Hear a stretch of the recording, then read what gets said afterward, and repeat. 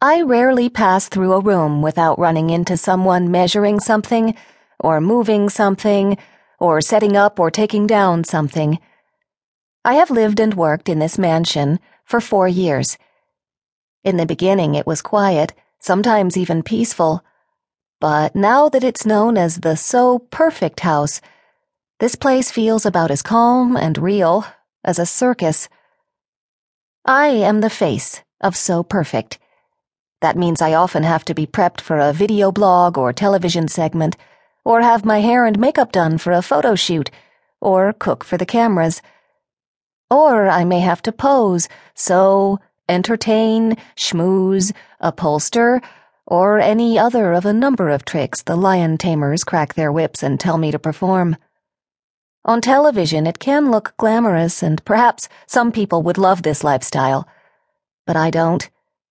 Whenever I can, I escape to my attic art studio. It's off limits to everyone but me and sometimes my partner, Armand. I don't think I would have survived this long without it.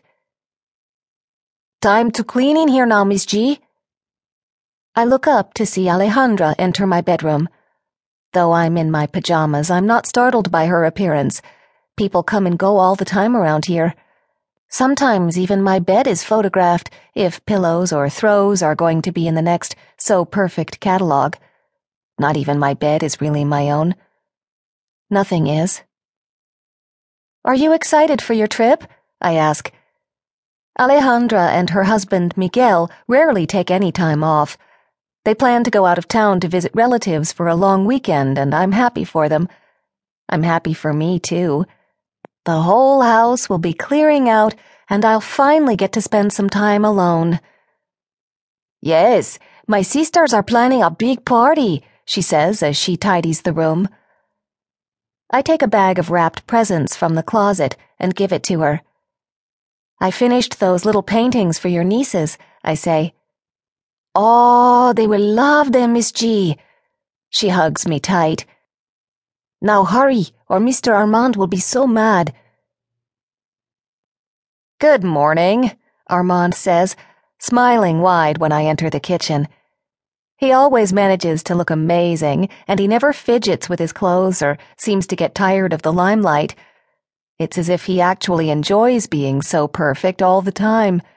He sent the hair and makeup people into my room because I was running late. They did the best they could with their few minutes, but I can tell Armand isn't quite satisfied. The kitchen is already full of people and cameras. Hi, I say, waving to everyone. It's embarrassing to meet fans because I know full well I don't deserve their adulation. Whenever I see photographs in the So Perfect catalog, it just seems wrong, incongruous, and unnatural. Like putting stilettos on George Clooney, or casting Miley Cyrus as a nun, or telling Matt Damon to hide his $20 million smile. When I see myself making risotto or a key lime pie on television, I can't believe people buy it.